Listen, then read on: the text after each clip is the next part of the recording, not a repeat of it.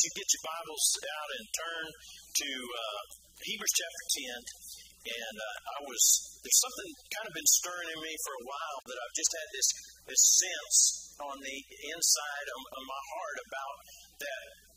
Something I don't want to see happen, that as people are excited about the Word or maybe have gained a new connection with God, maybe put more trust in God, that I don't want people to draw back once things kind of get back to normal. I don't want to see also just a spiritual falling away. I think there's across this nation, I've seen it, I've felt it, many of you would probably agree that there is just a sense across around the world in a lot of ways that there's a lot of things that are contrary to the Bible, contrary to the Christian life, that infiltrate things within our world, our society, even our churches. And, we just want to be careful to hold fast to the Word of God. And so my messages haven't changed a whole lot throughout this. I think they've been specific to encourage us to stand and trust God and all of those things. But, we teach that's a daily life for us. This should be pretty normal. But this passage here in Hebrews chapter 10, I use this, I don't remember, I've been doing prayer time at 7 o'clock in the morning for the last 4 weeks or so, and on High Call Ministries Facebook, and I've been teaching a little bit with that, and then I've been, of course, do the Tuesday night and do here, and some of it all runs together sometimes. I forget what I've taught where, but I brought this verse up in something that I was teaching over the last several weeks. But in verse 32 of Hebrews chapter 10, we're going to use this as our launching point, because I titled this, Don't Draw Back.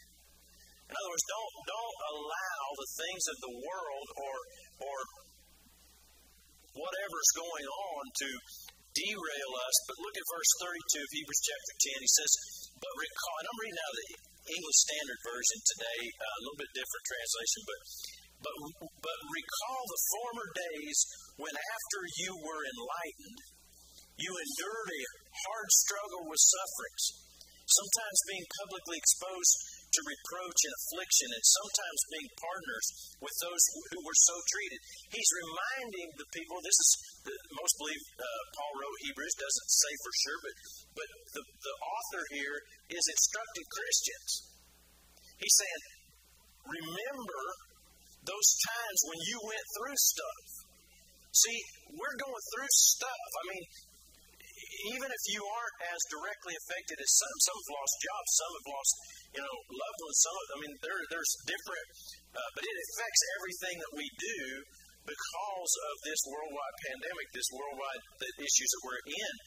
But I just challenge everybody constantly is we have all been through something that was more than we could handle at any other time. And so the same God, the same things that will bring us through are in play today. It just seems to be a bigger issue. And so we can still trust God. So he says, remember those things. In verse 34, for you have compassion on those in prison. You had compassion on those who are in prison. And you joyfully accepted the plunder of your property, since you knew that you yourselves had a better possession and an abiding one. He says you were able to look beyond the temporal things. You joyfully accepted whatever was going on in your life. Now, I think there's a balance here. I don't think that we ought to just accept somebody stealing our stuff, accept being run over. That's not what necessarily he's saying. But he's saying because of the greater thing that you understand and know, it enabled you to absolutely have joy in the midst of that trial, that time. Because you were looking on ahead. Do you remember those of you that were in athletics in school? I remember two-a-days. I remember in football. I remember I always wore cowboy boots all summer long, all the time. And I can remember the first, and I don't even know if they make kids stretch like they used to. I think it was just abuse back when we were playing. It's just, yeah. But I remember my Achilles tendons being stretched out. And I remember one year in particular, I couldn't hardly walk or function because we were doing all these, calisthenics. We were doing all these stretches. And I remember how agonizing that was. but you had the anticipation of game day. You had the anticipation of the season. This was the beginning. It was hot. It was awful. It was, terrible times. But you had something you were looking forward to.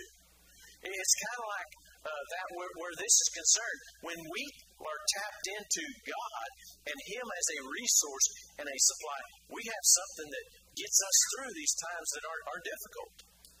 These times that are challenging, and so we're going to entrust that. That's kind of what He's doing. He's reminding them of those things. He says in verse 35, therefore do not throw away your confidence, which has great reward. He said, maintain that. Don't throw it away. Hold fast that confidence. I can do this. You ever be at that point where you're maxed out, you're not sure you can, and then all of a sudden you do? you all of a sudden you realize that it's there. You've made it through. Hold on with that. He says in verse 36, for you have need of endurance, so that when you have done the will of God, you may receive what is promised. For yet a little while, and the coming one will come and will not delay. But my righteous one, the righteous shall live by faith. That's our way to live, our way to walk, is to live by faith. It takes faith to live. It takes faith to believe in a God you can't see. People say, well, I don't know how you believe in a God you can't see. How many of you believe in the virus? Can't see it. Now, we may have differing of opinions on what else is going on with the virus. I'm not going to get into that. But we believe there's a virus. We can see why. We can see the results of it. See, we believe in things we can't see all the time. I don't know how people can hang up on the fact that they can't see God and not believe. And yet we do that all the time. He says, we live by faith. If he shrinks back, that verse 38, my soul has no pleasure in him. He shrinks back or draws back, regresses, falls away. See, there's going to be a time in the end where there's a great falling away. There's a lot of people who reject the faith, that give up on God. Even back then, he knew that was going to happen. You may have known people who grew up in church, lived for God, and then they left or they walked away from things of God. And he's saying it's going to take perseverance to maintain or hold fast. And why is that? Because there's going to be those times and those seasons that challenge our faith, that challenges us or pushes us to want to ask questions like, where is God? Or questions like, why is this happening? How can this be? And so we put our faith in what God's Word says, and on that blessed hope or on that future that gets us through, that keeps us able to endure, able to stand and not hold back or not draw back of it. So what are a couple of things? There's a couple of things in my thoughts that I was had put down that cause us to draw back. And the first one is I'm going to say two things: smooth sailing and sinking ships.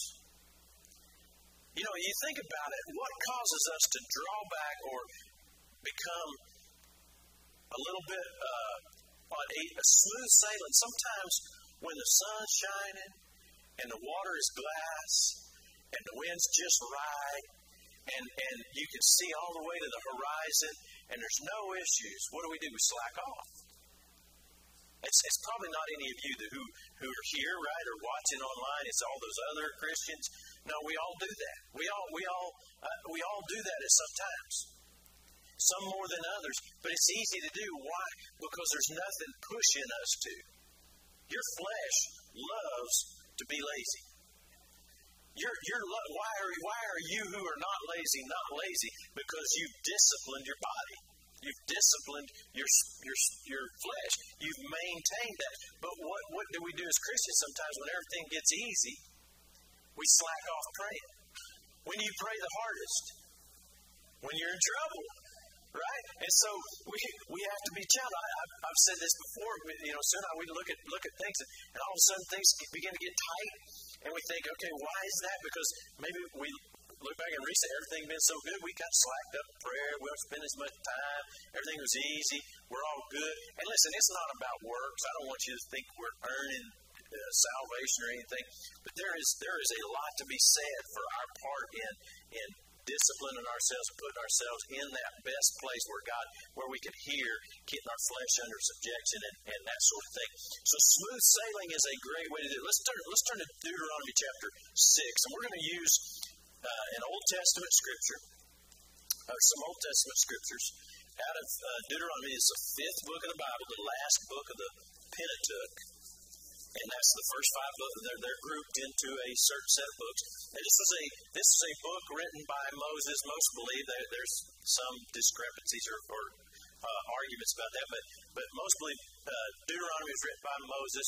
But it was definitely written about Moses' the transition from his leadership of the children of Israel into Joshua. So what's happened is they've been delivered from Egypt. They'd been brought through 40 years of wilderness because they would not listen to God and not obey God.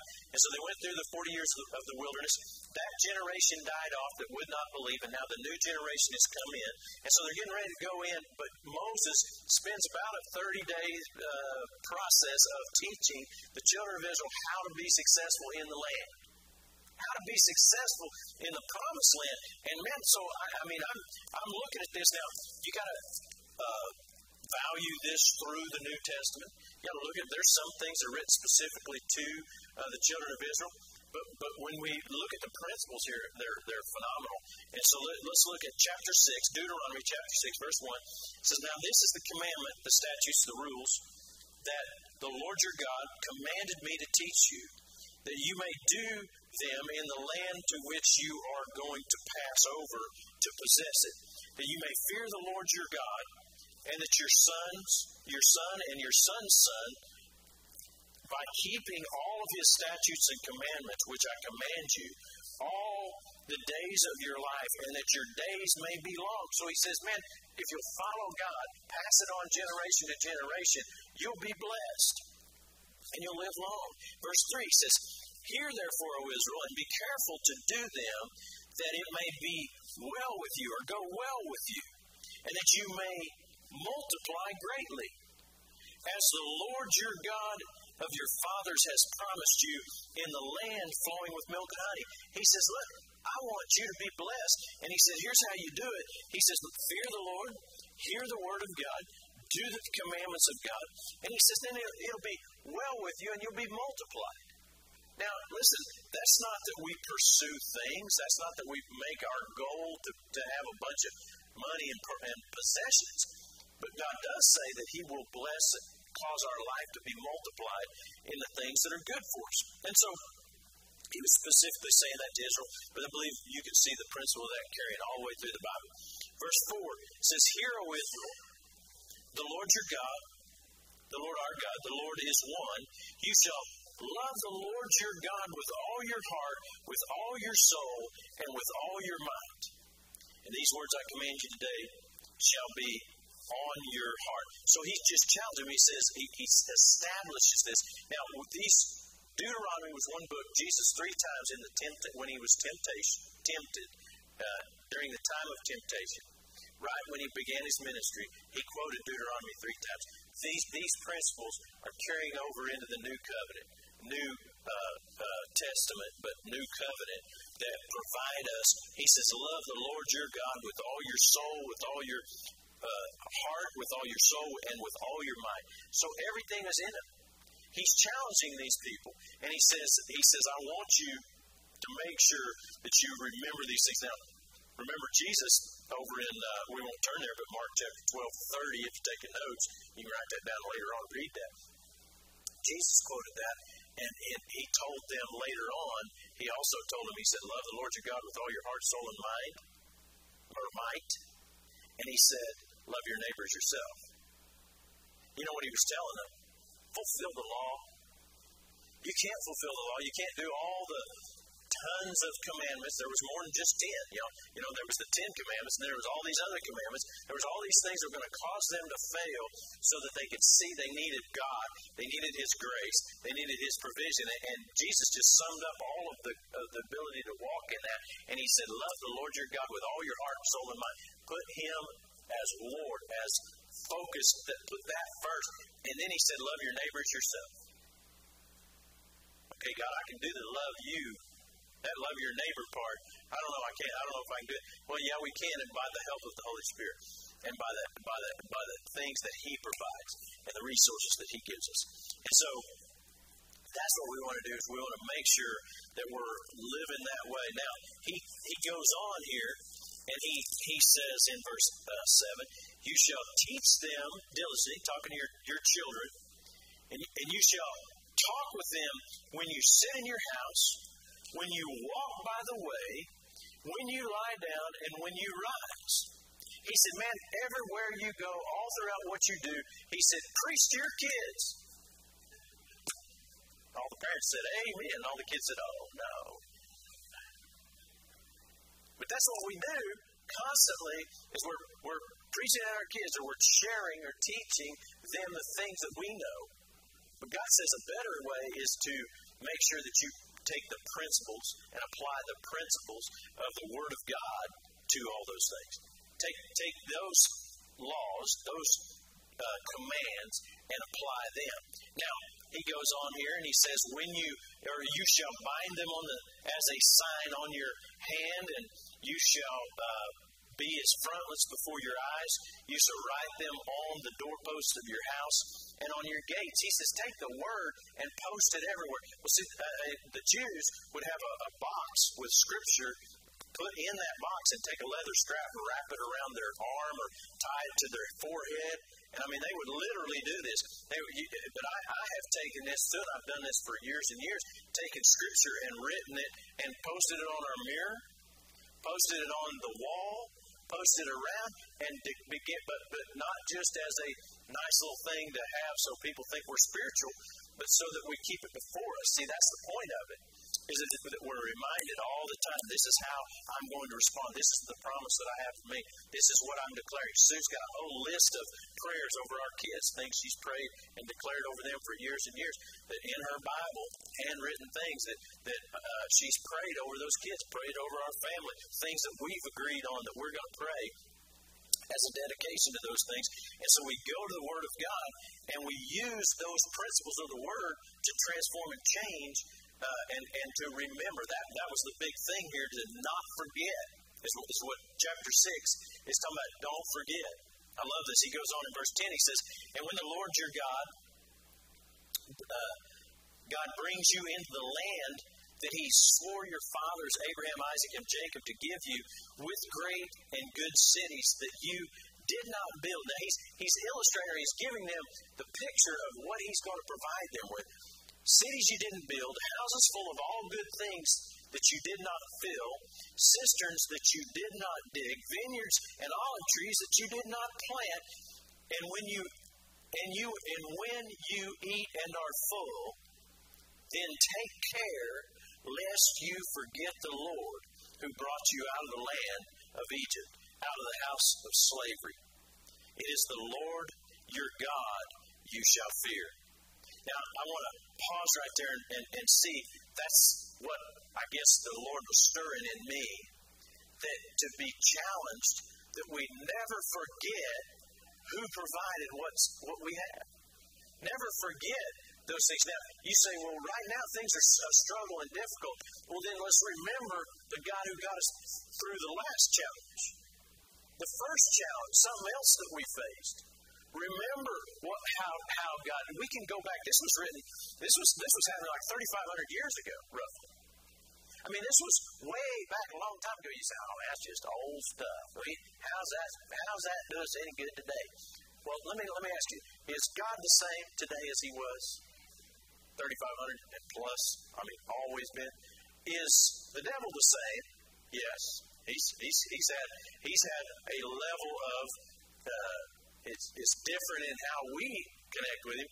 But I mean, our enemy, our struggles, the curse is still on the earth, even though Jesus has begun to replace things and provide us with things. But the important part is man the same.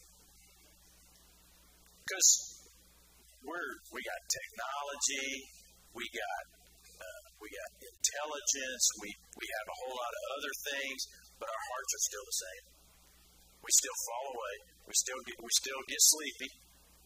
You know, we still, it's warm in here, man. I'll tell you what. But I'm going to tell you what, my flesh doesn't rule. But the same man, the same kind, mankind, the same issues that they had 3,500 years ago, we have today. What we get full of pride. We forget. We want to control. We don't want to yield. But he's challenged them. He says, remember, don't forget. Verse 12, love this. Then take care lest you forget who provided it all. Basically.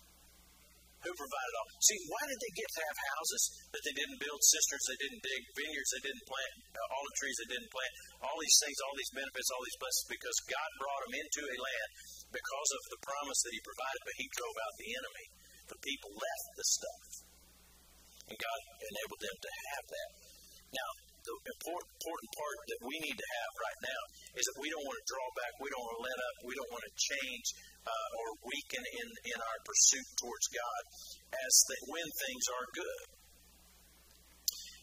Let's go on here in verse 15. The Lord your God in your midst is a jealous God, lest the anger of the Lord your God be kindled against you and he destroy you off the face of the earth. Well, I mean, he challenged the children of Israel. He said, man, you better keep that in remembrance. But you know, that word jealous, that's always been an unusual thing or an interesting thing whenever I begin to think about that. But it means an exclusive covenant relationship. It's a singular devotion. Him being a jealous God is basically saying, I'm giving no room for anything else. And I think that's the thing that I see at us in the world and in the nation, and not maybe us individually, but I'm saying as a whole. One of the things we have to guard against is this willingness to allow other things in to crowd out that relationship with God. Across this nation, across this world, there's all this inclusion and this acceptance of so many other things that are outside of the things of God that we need to guard against.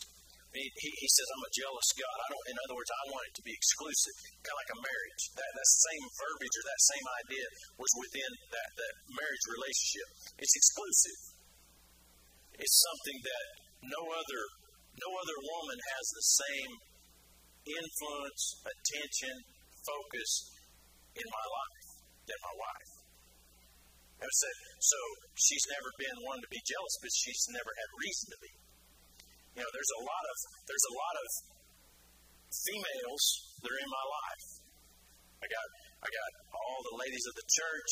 I got my mom. I got my mother-in-law, and then I got 3 daughters. And so I got all these females, all these women in my life that I have to interact with, that I deal with on a regular basis. But the last say, the last word, the number one attention goes to my wife. And so she doesn't have to be jealous of me because of that choice and that decision. But what if I go to giving too much attention to someone else? You know, what if I put too much emphasis in somebody else's opinion, somebody else's, so then that causes that strain. But see, where God is concerned, he's saying don't allow that, because when we make that an exclusive thing, then we stay in that tight relationship and that the benefit of what he can do in our lives. He just continues to talk about that, and he goes through this whole time of challenging them.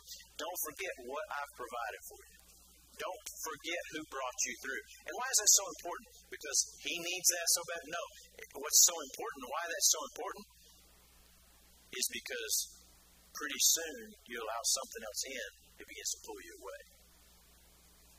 Why do affairs happen? Because somebody at work or somebody somewhere else begins to draw attention away. Why do things begin to be a problem? Because we allow something else. What should be number one is no longer number one.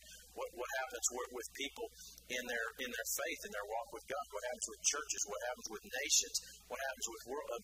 We begin to allow other things to begin to dictate. Say, well, you know, that Bible stuff, you know, it's kind of outdated. No. Well, you know, God, he was talking to people way back then. No. Anyway, we can take a lot of these things and begin to apply it. And be careful that we allow, but that we don't forget what God's provided. So let's look at chapter 8 And I want to compare a little bit here out of chapter 8 in the last little bit of time I got. It says the whole commandment, verse 1 of chapter 8 says, the whole commandment that I command you today, you shall be careful to do, that you may live and multiply, and go in and possess the land that the Lord swore to your fathers to give you. And you shall remember, verse 2, and you shall remember the whole way that the Lord your God has led you the last 40 years in the wilderness, that he might humble you, testing you to know what is in your heart, whether you would keep his commandments or not. Man, I tell you what, notice he went from talking about don't forget to now the anonym of that, and he says, make sure that you remember. That's basically saying the same thing, but just a little bit of difference, a little bit of a transition. Go from don't forget to remember. See, he begins to talk to him a little bit different. And I'm going to try not to read the entire chapter. So I told Sue, I said, man, I got these two whole chapters that I want to try to get in and teach, and then I want to get in back over into 2 Peter. I got some stuff there. We'll not give you the whole bunch today. We'll get on it next week. But I can tell you in notice here again in verse 2, remember the whole way that the Lord your God has led you for 40 years in the wilderness, that he might humble you, testing you, to know what is in your heart, whether you would keep his commandments or not. And he humbled you and let you hunger and fed you with manna, which you did not know, nor did your fathers know. I guess the definition of manna is, what is this? Isn't that amazing? It's like bread from heaven, angel food. I've heard all these different things, but basically in the Hebrew they're going, what is this? Which you did not know, nor did your fathers know, that he might make you know that man does not live. See, there was a purpose for it. He said, I want you to know that man doesn't live by bread alone, but man lives by every word that comes from the mouth of God. God wanted them to see and realize that he's their source. And you know what? I don't sit here and say that God brought all this on us to get us to this point, but God will absolutely use this to bring us to this point, because when we get to a point that we understand and know that God is our source and he's the one that provides, we don't live by bread alone. We don't live by what we can produce alone. We live by every word that proceeds out of the mouth of God. And boy, what a great encouraging word for us today. It says, your clothing did not wear out on you. Your foot did not swell those 40 years. Now then, know then in your heart that a man disciplines his son, and the Lord your God disciplines you, so that you shall keep the commandments of the Lord your God by walking in his ways and by fearing him. Boy, I mean, he just goes on, and if you read all that, he goes on and he just challenges him. He says, remember, remember, remember. He goes on in verse 11, he says, take care lest you forget. He goes back to what he was saying in chapter 6, lest you forget. When you've been multiplied, he talks about in the next few verses. Look at verse 14. Then your heart is lifted up, and you forget the Lord your God. See, he's challenging. Don't forget who brought you here. And then when it all gets good, he's saying you're getting ready to go into a place of rest. That's what Hebrews talks about, calls it the rest, God's rest. You're in a place where it's all good, smooth sailing. He says, in that time of smooth sailing, don't forget, remember, and then don't let, verse 14, don't let pride slip in. He says, your heart be lifted up. What are we doing? Pride. Look at my stuff. Look at my success. Look at what I did. Aren't I smart? Aren't I strong? Aren't I able? Listen, you can take some credit. I was smart enough to allow God and his giftings and talents to enable me to do something. But we got to be careful when we start saying, man, look at me. I always tell people, anytime I get a little bit proud, I think, boy, look at the crowd, or look at the prayer results, or look at the people's recognition, or look at whatever. You get sticking your chest out, pretty soon God just step back, and you just. That's what he's saying. He's saying, I'll step back. Your enemies will come back in. Your crops will fail. Your things will fail. Your issues will rise. Just said, no, he's guarding against that. He said, I want you to be able to maintain this. He goes on now, verse 17, he says, beware lest you say in your heart, my power and the might of my hand have gotten me this wealth. You ever done that before? You don't have to raise your hands. But I've done that. If we're honest, haven't we done that sometimes? See, but now let me balance that. People tell me after a sermon, sometimes they'll say, hey, good job, that was good. I say, thank you. It's okay to say thank you. I'm not taking credit. A lot of times I usually follow that, well, God will use anybody. You know, isn't it amazing how God can use anybody?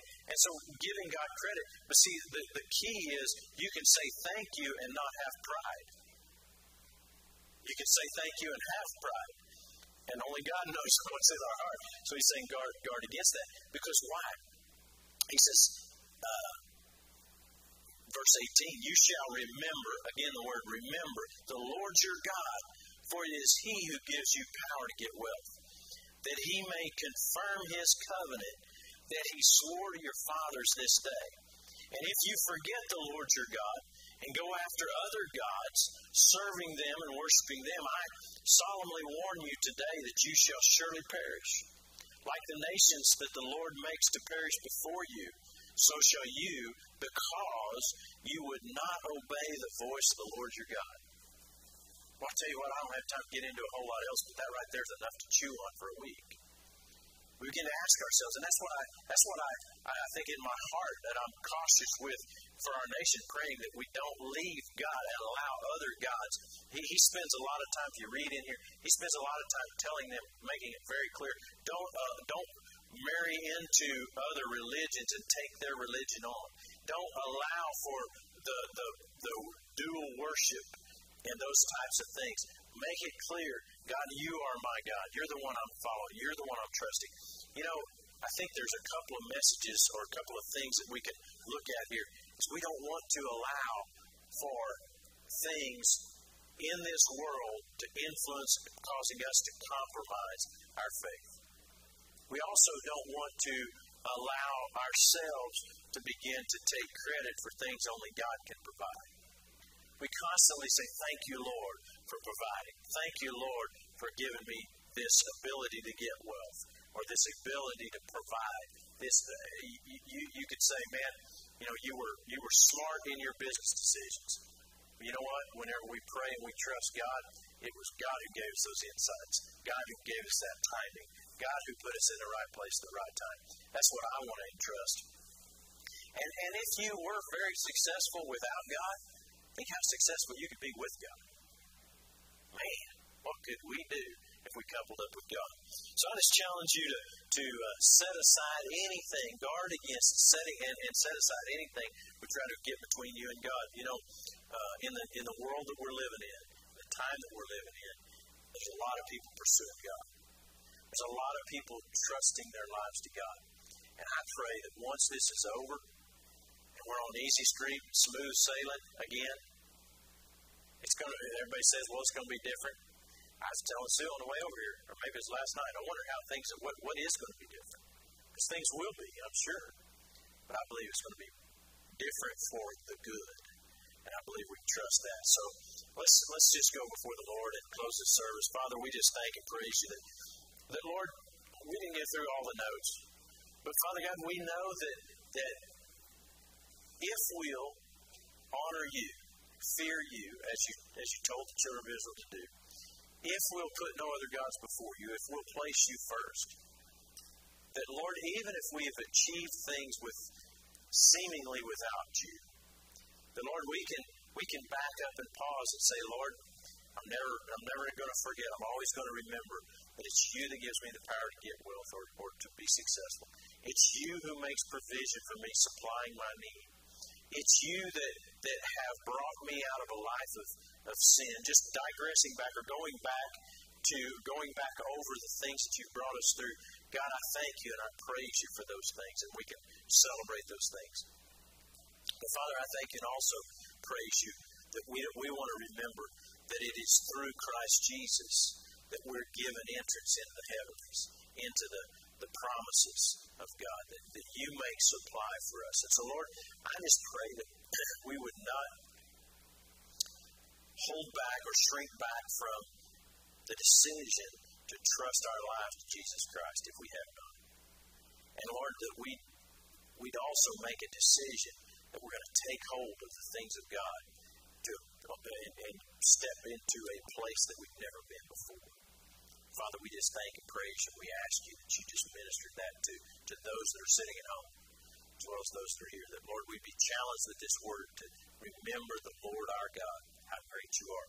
Now, Father, for those that might not have made Jesus Lord of their life, I pray that today that they realize that, God, you are our source of supply.